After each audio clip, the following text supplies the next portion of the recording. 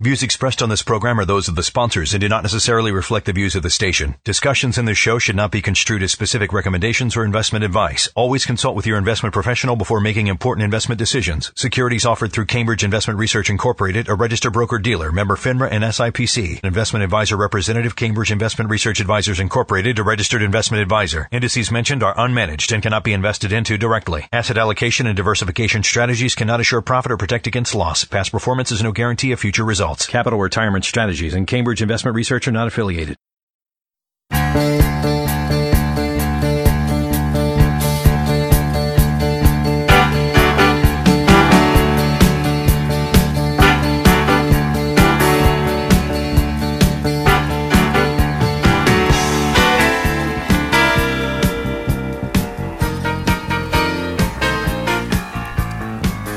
All right, welcome to Plan for Life Now. Oh, geez, Dave, I didn't look this up. I think this is episode 47. Ooh. I'll look it up as we're talking. Okay. But it's episode something. We'll label it properly. All right. I thought you were about to stop the podcast for a second there. I thought what you had to say was so important. No. But it's only which episode we're on, which isn't that big a deal. That is not critical. But pretty soon it'll be our 50th. Yep. That'll be a huge celebration. Hold your breath for the big celebration. Thanks for all the podcast listeners. Yeah, I'm surprised because I keep thinking we're just doing this for ourselves, and some of you are listening, so that's cool. Fine. We do entertain ourselves, so it's fine. But it is nice to get the feedback. Old Man Dividend did get nominated for an Oscar. I don't know if that's the appropriate award. It would be whatever a radio award is. Yeah, it's like the Marconi Awards. Right. Did I ever tell you that this is getting way off topic? Okay. Please. But some of our listeners know I was in the radio business before I was in this business. So this would be circa 1989, I think. The show in D.C., we won. Our morning show won. It's called Harris in the Morning. Won one of these radio awards. Nice. And I was nominated. And we went up there, and I forgot it was a local DC radio award. I don't remember the name of it. I still have it somewhere in my house. And I was nominated. There was like a category called, it was like Best Sidekick or something. And my name was Dave the Producer. I was nominated for that. I lost that. Oh. So I had a nomination loss. Who you lost to? No, I don't remember, to be honest with you. So that was a long time ago, boys and girls. Just in case your impression of Old Man Dividend does not snag that Oscar that our client nominated you for, right? You can always fall back on your unnamed award from 1989. There is some award somewhere in the basement. All right. Well, we're doing our monthly podcast again. And the timing, I don't know if I want to say the timing is good, but we thought it would be a good time to rehash the conversation from last month. And if you haven't listened to last month's episode, probably be good to go back and do that first. Agree. Right? I was actually thinking, we do these podcasts, but I think these ones are good to go back. Yep. Because I think this is the first time during the podcast era, not during the radio show era, but during the podcast era, where we actually have a real downturn in the market that's lasting in between the podcasts. Right. So this is like my wife, a couple years ago, I was watching Godfather 2, and this is not the type of thing she'd get into, but for some reason it sucked her in. She started watching it. But she was very confused because she never saw the original Godfather movie. She needs to go back and watch that one before she can really understand the second one, right? It's the very same sort of thing. You've got to get all the nuances and all of that from the first one. But you know what? The first one, the last episode 47, so this is now 48, pertain to is the recent stock market decline. And if we're going to peg this decline at a certain point, basically going to say since the beginning of October. Right? That's right about when everything started to turn. And as, for those of you who've been paying attention, it's gone down, then it's rallied back up and gone back down again and rallied back up. And, it seems like every day the market will be up a couple hundred points and then give it away by the end of the day. Or it'll be down a couple hundred points and then come back by the end of the day. So as it stands as of last Friday, just because I had printed these numbers off yesterday. So last Friday was through December the 7th, Pearl Harbor Day. S&P 500 was down 9.25 from October 1st. Small cap stocks down about 15%. Emerging markets, international down about 10%. If you were more growth oriented, so if you were a little bit heavier invested in Facebook, Amazon, Netflix, Google, those FANG stocks that they talk about, you were probably down closer to 17%. Wow. Off of that high there. And if you were invested in some of those individually, it was even worse than that. So, it's been a pretty broad decline. The only real bright spots, U.S. municipals are up a little bit. Real estate investment trusts are up a little bit. But otherwise, very broad decline. And I even saw an article, I don't have it up in front of me, that was talking about how this is the worst investment environment since the Nixon administration. And not talking politics, just saying at that time, if you looked at 10 different asset classes, pretty much all of them, except for one or two of them, were down. Right. And that's where we by the way, right you weren't around in the Nixon administration, but I was. It is the worst time since then, politics-wise, too. It is very similar to that time. Even though I was a young guy then, right.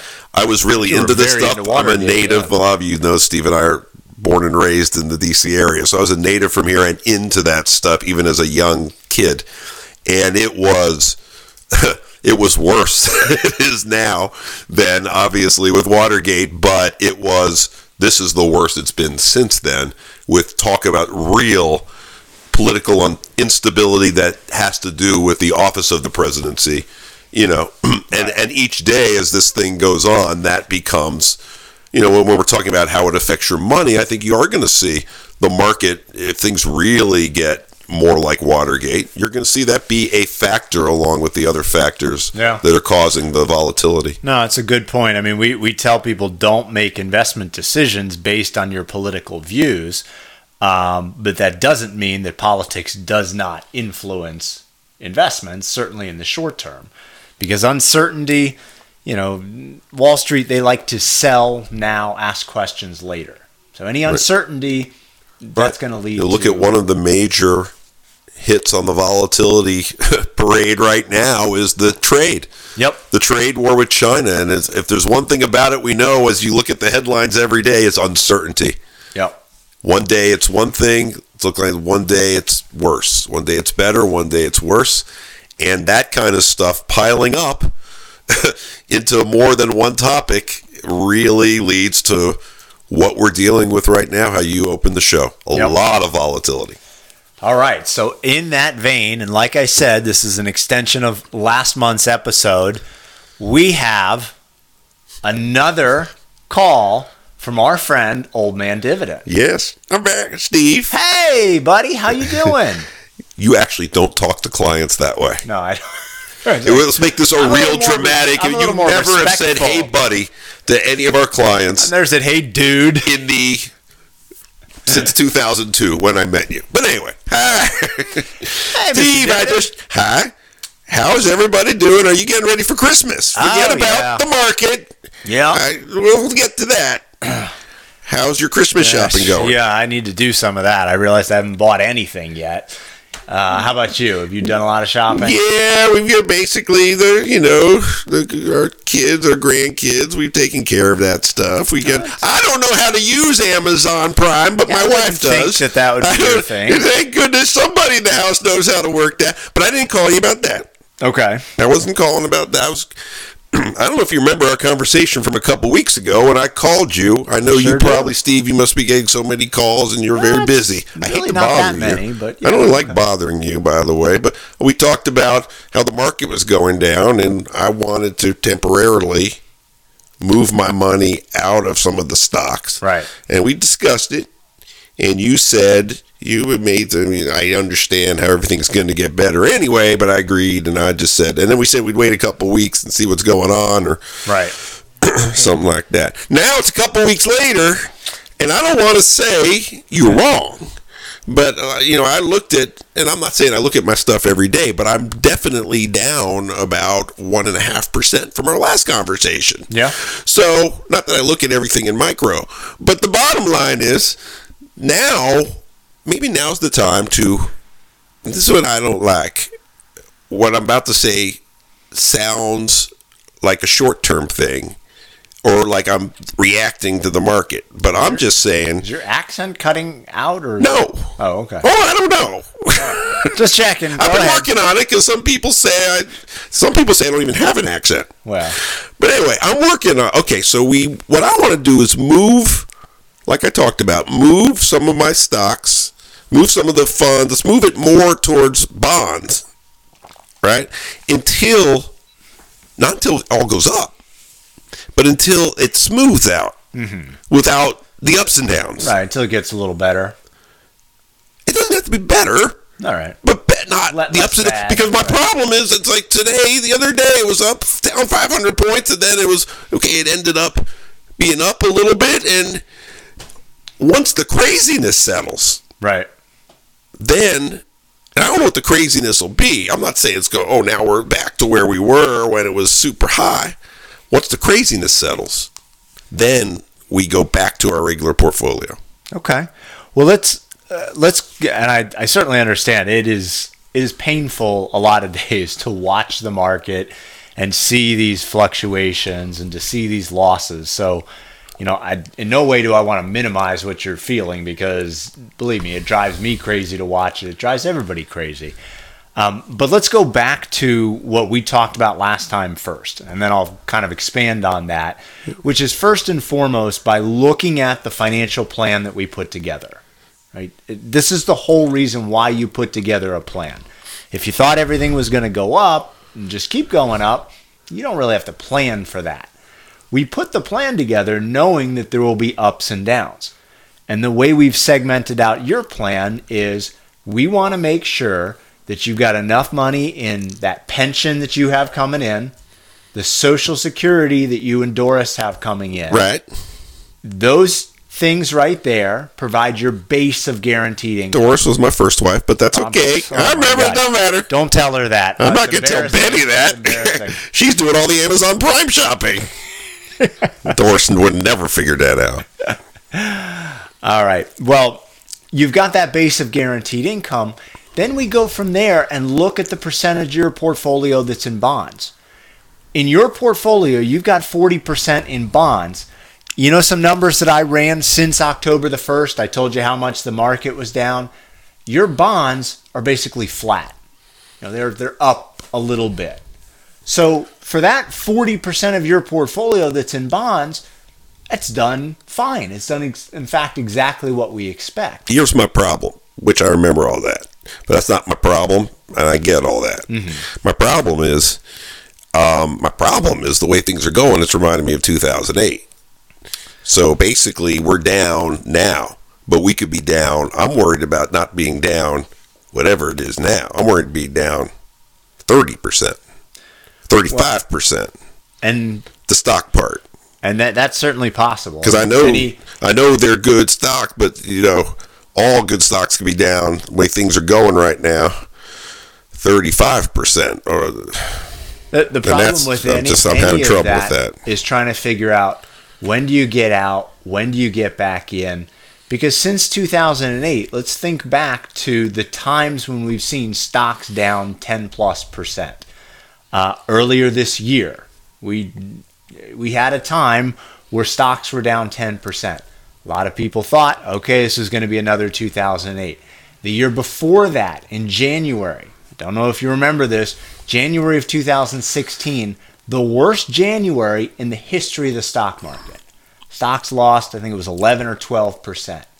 We've had these time periods where stocks do go down. Yeah, but then I don't remember it because it got better quicker. It got better. So that's my problem. Yeah. This I'll remember because this has been, October, November, December, and then it goes down like 2008, and that's my problem. Well, 2008 was obviously the worst financial decline since the Great Depression. I don't think that that's were about to happen again, but that doesn't mean anything. I mean, there were a lot of people who didn't think it was going to happen before 2008. What I look at more so is to say, if another 2008 happens now, between your Social Security, pensions, guaranteed income, and your bond money, do we have enough money to support your income for the next 7 or 8 years? Right? And knowing your situation, your income needs, I can easily say that. And why I want 7 or 8 years is, in the worst market declines, it has taken 7 or 8 years for stocks to recover. Right? And what that allows us to do is take out this guesswork of saying, well, I think I should get in, I think I should get out. If we jumped out at every 10% decline since 2008, we would have missed out on a lot of gains. And I'm not saying that it's going to go up forever, because we will have some bigger declines. But I think I mentioned this last time, there have been 1 million studies done to show that you can't effectively get out and get back in. Right? And I know that a lot of people say, well, it's just for a little bit, just for a little while. It really just doesn't work. So the best way to have this long-term success is know that we've got enough in bonds and guaranteed income, and let the stocks do their thing. And just as one more side note on the stocks, one of the things that we look for in our stock-based investments is funds that have a lower downside compared to, say, the index, right? And this is a joke. You've heard Dave tell this joke before about being at a cocktail party. Yes. The downside capture ratio. He says that's a good cocktail thing to talk about, like you know what you're talking about. What's the other one that Dave likes to talk about? He likes to talk about tax loss harvesting. Oh, yeah. It's also. I should call him in here. He's got really, truly one of the most talented sense of humors of any financial advisor. I don't know about that. No, I think so. That's a little bit much. No, it's not an exaggeration. Agree to disagree. Well, I'll tell you what, Steve, I get all this, but here's the bottom line. I'm not 100% sure I will do this. I will call you again. Yeah. If I'm feeling something, I will call you again. I may or may not tell you what to do, but for now, I'm not going to do anything, but I reserve the right to call you again because I'm worried. Well, and that's what you should do. I mean, we try to encourage clients to call when they get worried. Because, first of all, you might just want to hash things out and say, I'm a little worried. I see all this is happening. Is my plan still okay? Or are we positioned for this? Because this is the kind of thing that Dave and I think about all the time. But as a client, you might not think about it except for 1 or 2 times a year when we sit down. So to be able to reiterate and go through and say, we know you've got this pension, this Social Security, this guaranteed income, this much in bonds or cash, we can ride out these ups and downs in the market. Now, if we review your situation and we say, well, geez, we were pretty aggressive here and we didn't realize you were going to retire so quickly, then maybe that does warrant making a change. I mean, situations can change where, yes, we should get more conservative. Well, because I don't know. I'm not really in that. But I'll tell you what. Let's leave it at that. I will say hi to Betty for you. I won't mention what you said about Doris.